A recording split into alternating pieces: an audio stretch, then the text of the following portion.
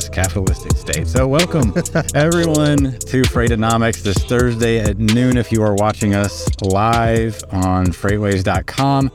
I'm Zach Strickland, head of Freight Market Intelligence. Here with me as always, Chief Economist Anthony Smith. We're here to talk about freight and the macroeconomic environment and the context of supply chain management as well. So Anthony, it's, today's show, before we dive into it, just to set the tone, lots of industry reports coming out. And, we were talking before the show. We feel like we've answered these questions quite a bit over time, but we have to recall, this is our job. This is our tunnel. This is what we look at every single day. This is our, whatever our role is in the company, this is what we do. So we have to remember that a lot of people out there, they're doing other things. Yeah, they're not just watching or refreshing a web page until a release comes out and then looking at what it might mean for 6 months down the line. So definitely something that we're inundated with at all times. But good news for you. Yeah. We're here to help you with that for the next 24 minutes. So you don't have to spend all the time and energy that we do on understanding what's going on in the economy, what's going on with the freight market, what's going on with all these different opinions and articles. We're here to make sense of it for you. And today we're going to do that. But first, Anthony, do you want to talk to the people? That's right. So I'm looking down right now and we're live on LinkedIn at the time of this recording. If you're watching, we're streaming. It's 12 Eastern Standard Time, 12:01. And if you want to join in on the show, you can join in on LinkedIn comments, have a question, have a comment. You're seeing something that hasn't been really talked about in the headlines just yet.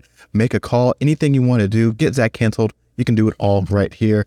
And so join in on the show, but I'll be looking down from time to time just to monitor that kind of stuff. But first, Zach, we have to give the people that quick update. Let's give them their freight market update. Count me in when you're ready. And 3, 2, 1, go. All right, leading off with that OTVI, the Outbound Tender Volume Index, measuring demand for trucks in the United States to move that freight. Shipper requests 2 carriers here that we're counting in this index, rejected and accepted in this one. So you can see demand trends slightly up in May. Capacity is loose, but we're slightly higher in May. We saw this happen sequentially from February to March. We didn't really have a strong deterioration in April or anything significant there. We had a little bit of movement downward there towards the end of the month, but now we're in this flatlining situation with the OTVI if you're following the white line. We are above 2018, 2019, 2020 values right now with total demand. That's going to be a hard thing for a lot of people who weren't paying attention during COVID to freight volumes to understand. We're still seeing some decent levels of freight demand. Let's go to the next chart to explain why this feels relatively loose. Well, spot rates that you see there in blue, and tender rejection rates there in white continue to drop. Why does this continue to happen? Well, there are simply too many trucks and too many drivers out there in relation to current freight demand. This continues to be a problem, and it will continue to be a problem for operators until capacity gets more in alignment with demand. Will demand go up? Will capacity come down? Right now, capacity is on its way down, and these 2 indices right here, the NTI and OTRI, are the key ones to watch. We're seeing a little bit of a bounce here coming up on Memorial Day and Road Check Week, but nothing strong or significant. Let's look at the next chart really quickly. So looking upstream, demand for bookings for container volumes, demand is actually stable to relatively strong right now compared to where it was, a few years ago. And it looks like it might be in a holding pattern. So decent news for anyone thinking about the future. Yeah. Just means that demand side indicators are holding up right now. That's the big part. And it's that upstream side. And so we're looking at things, of course, manufacturing, which are still, even though we're seeing some of these patterns, good news moving forward, there's still going to be, I think, a couple bumps in the road or some rough seas ahead just getting there, because you have to think about all the factors that are kind of in place. And that's going to be, of course, interest rates right now. Some inflation is still very sticky. So really we're looking at that ability to make capital goods expenditures. Some that's going to be a little bit more difficult, but it is good to see that what the data is showing that there is some demand there. Yeah. Is it surprising to you that we're seeing a little bit of resilience in demand right now? It's not too surprising just yet, because I think there is my call for there to be any kind of significant restructuring or any type of significant reorganization overall. I think from a business side, I think that's going to come in maybe the July, August timeframe. And I think that's when we'll really get to see if how strongly some companies are holding up, how strong those margins are, and if they'll be able to really withstand and really continue to push forward with either hiring, replacing any kind of losses, so retention, or really kind of moving forward with any type of planning for infrastructure, because that's a big part of any type of construction right now. Has been a lot of infrastructure, or really any type of capital goods expenditures. Yeah. So to me, the takeaway from that IOTI is more of the same. Yeah. Like, consider yourselves in a holding pattern. Regardless of, you've got another 6 to 8 weeks. We've got June, we've got July coming up, for domestic transportation providers. It doesn't mean that it's going to be great. It just means that right now you can almost apply it forward by a couple of months. Right. Because everybody's anticipating. This is what everybody's anticipating. There's a lot of reason to think this is going to just hold through the summer. We saw this last year a little bit with the OTVI, even, where I had this return to seasonal demand. Yeah. Rejection rates didn't rise. They fell. But the demand pattern fluctuated underneath the overabundance of capacity. Right. Rates fell in maritime, rates fell in air, rates fell in trucking, rail. Right. All of them fell, even when demand kind of bounced a little bit. And it's because there's just so much buffer on capacity. So this is the overriding theme of today's show. Is we've had several industry reports. So straight into Newsonomics, and I've actually pulled a few articles from other publications.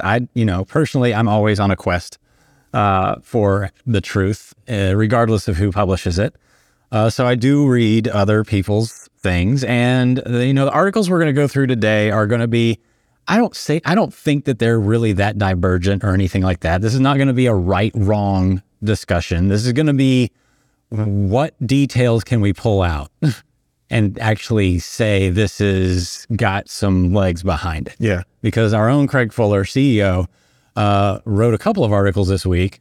We're only going to talk about the first one today, but they're all regarding like the future demand cycle and the trucking market outlook for the United States for the next several months. Right. Yeah. And I mean, when we were looking at that, of course, we just kind of spoke to some of the things upstream, but also those downstream impacts. The consumer conditions are all going to have a really big, play a really big role in all of this. Yeah, the macroeconomic conditions are literally like the single most important thing that we can look at moving forward, right, from a forecasting, but also the standpoint of how do people feel or react to the market. Talking about feelings, and that's what they're doing right now. They're when you don't have stability, you start to reach out with your feelings. That's exactly right. Just like the Jedi. So let's talk about the first article here in Newsonomics. This comes from fleetowner.com. I got sent this article by people all over the place this week. Exodus of fleets reaches historic levels in Q1. U.S. data shows record fleet exits, is the story here. And they put a chart in here. It's based on FTR's research, and it's basically just FMCSA data that just shows the number of trucking revocations. So basically reinstatements, revocations are, minus reinstatements is the chart that they use here. And yeah, they're high. So they've been high, but they've been on the rise, surprisingly, since the middle of 2022. What a shock. So is this saying that there's too many trucks moving to freight out there right now? Is that? This is revocation. So, it is what it is. Yes, they're high, but the problem with this data point, it's not problematic. It's not wrong. It's not inaccurate. But the problem is that you need a lot of context to derive any kind of insight from this. First thing you need to know is, well, yes, net revocations were at all-time highs, but capacity was also probably the highest it's ever been. Gotcha. Don't know that. I mean, if you look at FMCSA data, that's true too. We obviously track that as well. But when you're talking about revocations, it's always like, okay, people are leaving the market. And I think the real takeaway for me here is that they are accelerating. The trend is accelerating. So the conditions aren't getting better for carriers out there. They're getting worse. You're seeing capacity. It's been in a correction for a while. The absolute figure is almost useless. Right. In this situation. So, I mean, do you have any problem or takeaway from that? The only thing that I'm really kind of interested in is, of course, there's been this question, of course, with some of Craig Fuller's article a little bit earlier on about when are we going to see more bankruptcies or failures, things like that. And really curious to see how it kind of turns out within the freight space or supply chain with bankruptcies versus consolidation, and then smaller operations really kind of rolling up into larger larger fleets, and really how that's all going to play out. But that's one of the big things I'm waiting to watch and see here. Well, basically, OIDA comes out with a statement in this article, says, in short, there are too many trucks for the amount of freight in the market right now. There you go. Article's done. I think that's the point. But then Avery Weiss, FTR analyst, basically says, my message is spot rates are done moderating. I'm going to go ahead and defend Avery a little bit here. I thought the same thing a few weeks ago. And that was based on the data. The where we kind of have differences here is that he gives the reasoning of we're not likely to see any further decline. We probably have seen the bottom, certainly in refrigerated. Dry van may have bottomed out. Flatbed is still strong. Okay, but there's no data point there. Yeah. There's nothing there. And maybe he did go on in some of his research to say that. But that, like, we hear this, and we've talked about this recently. Most people are trying to apply historical experience forward, which is valid when we are in a stable, non-transitory environment. Yes. When we're talking about the era of 2010 to 2016, it was an echocardiogram of activity. We are nowhere close to that right now. So we cannot just say, you know what, I feel like things are getting lower. We have a forecast, the NTIF. We forecast our NTIF. It predicted a bottom in April. It missed it. And that's okay, but it's based on objective data sources. Right. So, and I was thinking in April, we saw this flatlining. NTI was flatlining. It didn't move off a floor. And then all of a sudden, early May, it dropped again. Unexpectedly. But normally when things flatline in the data, okay, we're leveling off. Right. However, conditions in this market, let's go ahead and pull it up, the NTIF and NTI. So looking at the white line, we've got NTI, and you see there, and the green line is the historical 28-day forecast. And you see there was a trough in April that it forecasted and it missed on. But it might have been calling the bottom a little too quickly in the way that if you look at the actual in white in May, it drops down there before making a little bit of a hook and an upturn. And now it's moderated over the next, 28 days. Yeah. You see the blue line there is the next 28-day forecast. So this looks like a seasonal influence of May, of Memorial Day, of Road Check Week, which we are in right now, having a minor hit to capacity overall in the spot market. So I don't see anything here that makes me think that things could not fall further, though. I think there's some seasonal pressure that show that in the near term, yes, things are not going to get worse in the near term, but there's nothing that says, hey, down the road, things couldn't bottom. Yeah. Definitely looking, it's interesting way, because when we're looking for catalysts that are say, hey, this is really going to drive volumes, or really kind of big things are going to say, hey, this is really going to start to turn the corner for us, is you have to kind of start to look at things almost with blinders on and ignore a lot of other variables in order to really kind of grasp like, hey, this is what could really turn this around. And then at that point, it's really kind of, you're not really doing true analysis. Right. You're just looking and almost operating on hope. And I certainly don't want to discount anybody that puts out their forecast. Forecasting is almost a fool's errand for those of us that are willing to make that leap. And I certainly I'm not critical of anybody trying to put their best foot forward in this regard. And later on, Avery Weiss actually says, okay, the question is what happens now? It appears that spot rates are bottoming out in the near term, and we will keep seeing lower diesel prices. If freight volume remains solid, which is their outlook, we could start to see failures moderate and new entries stay high. That would essentially leave in place that shift in capacity from large carriers to small carriers that we saw from around mid-2020 to early 2022. I don't agree, but I think there's a lot of reason, he has his reasons, and that's fair. But I don't know that there's any reason to think that demand will recover outside of this ongoing stale argument that inventories will right size. And I what are your thoughts there? So I want to make sure I understand this correctly, is that there's going to be an influx to rebuild or draw in more inventories, and that's going to be So the whole inventory argument is that right now they're letting their inventories draw down because they had too much.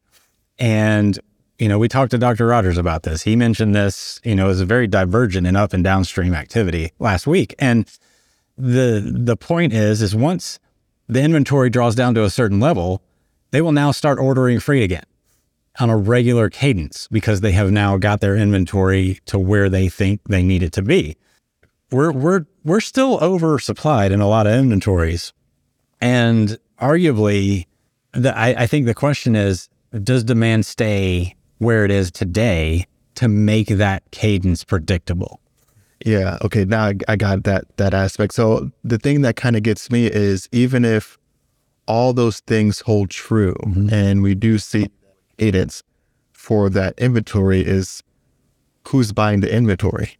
And if who's buying that inventory, if it's, say, more downstream for consumers or upstream for businesses, do they have the runway to continue to make these purchases? And so I can see the thought and the argument for it, but my concern comes from if consumers have the endurance for that, and if corporations are going to continue to be able to operate with their margins in order to confidently say that, hey, I'm going to need this on a regular basis. And if they do, is it going to be scaled down from what it was historically?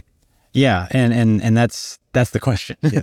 Is where are we going to be? Was that demand going to stay stable throughout the year to where they can then start ordering at that cadence? Maybe demand drops and then they don't order inventory. And so the cycle extends. And I think the question here is, how long is this cycle? How long do we stay in a period where rejection rates are at 2.5%? We know that it's not sustainable. And I think anybody can say that that's, it's going to end at some point. And the only way for a trucking operator to go is up from here, because this is arguably one of the worst markets to navigate in history. Right. With spot rates being below cost, and they just don't have the utilization that they used to. The next article comes from the Trucker, and it cites more of some similar data and research. ACT economists in here going on to say that they're starting to see some recovery in demand fundamentals and also capacity starting to tighten. I think that's a little misleading in the way that they're stating capacity begins to tighten. When you're looking at capacity in general, like the revocation data we just saw, if you're looking at it from that standpoint, yes, it is tightening, but it's not tight. It's not getting more abundant. So I think that's a little misleading in the way that comes across. But there are some, what I would consider a little optimistic. It scales towards the optimistic side of the outlook. With produce season arriving late this year and the freight market likely passing the peak of the destock inventory, freight demand is near the bottom, said Tim DeNoyer, ACT Research Vice President and Senior Analyst. With inflation easing, again, I don't see that improving, and maybe it's easing versus last year, which accurate. And improving real income trends, I don't know about that. Are there improving real income trends? Wages increased, I believe, but savings rates are still far too low. Credit card debt still piling up. And random tidbit there, this thing I always have to kind of throw in there, in this bringing in of inventory. I think that's also going to be inflationary building, of course, because of a weaker US dollar compared to where it was a year ago. And so I think we'll see some easing inflationary trends maybe, but I don't think it's the end of inflation by a long shot here. Yeah. And we've seen the charts. Tony Mulvey's pulled up a chart numerous times where you can see, yes, real income by itself is on the rise, but inflation is rising faster still. So that's actually not, or I guess not real income, but wage growth is not actually growing faster than inflation at this point in aggregate. And so again, it's going to allow for a bit more holiday spending this year versus last year. I don't get that one at all. Their consumer debt levels are increasing. Unemployment is starting to creep in. We're seeing jobless claims start to rise. Wage growth not keeping up with inflation. The housing market is arguably getting harder to navigate. Yeah. I just can't see any data that says consumer conditions improve the rest of the year. Yeah, one of the things I'm interested in for this year is going to be around the whole, Christmas in the middle of summer, sometimes Christmas in July, Amazon Prime Day and e-commerce holidays in the middle of the year, and really their approach to it this time around, because before previous times we were talking about how that was going to impact the market, what we're going to see. This time in 2023, I'm curious to see how Amazon sets the tone with these holidays, or this holiday, and really what they're looking to really kind of get rid of, what they're looking to do with positioning, because we've already seen, some Amazon, locations start to trim down on their headcount overall. And so when you're seeing someone that's operating at the highest level start to make some of those moves, that's kind of setting the tone of and expectations of how this upcoming, I would say, summer e-commerce holiday season is going to look like. Yeah. I mean, I'm looking through, freightwaves.com articles, and the layoff reports are still incoming, and mostly they're transportation, obviously, but we've looked at other companies too, Disney, some service sector industries starting to show some layoffs, which that was the part that was propping up the economy. The GDP growth largely was being propped up by the services industry recovery there in the last half of the year and early part of this year. That seems to be unwinding a little bit. Do you agree? Yeah, and it's going to be, of course, a tale of two consumers. You have the consumer that is maybe they earn anywhere from like 85 to well over six figures a year, and times are pockets a little bit tighter. Maybe they are carrying credit card debt, whatever it might be, but they can still find a way to spend. They can still find a way to justify, all right, this vacation or this type of experience. When you're looking at lower incomes, it's a much different story. When you're looking at especially those that have a higher propensity to spend on discretionary goods instead of, hey, I'm going to throw this into saving or at retail investment, anything like that. And so I think we're looking at two very different consumers. And the bad thing is the consumer that is, lower income, likely is going to be working in leisure hospitality.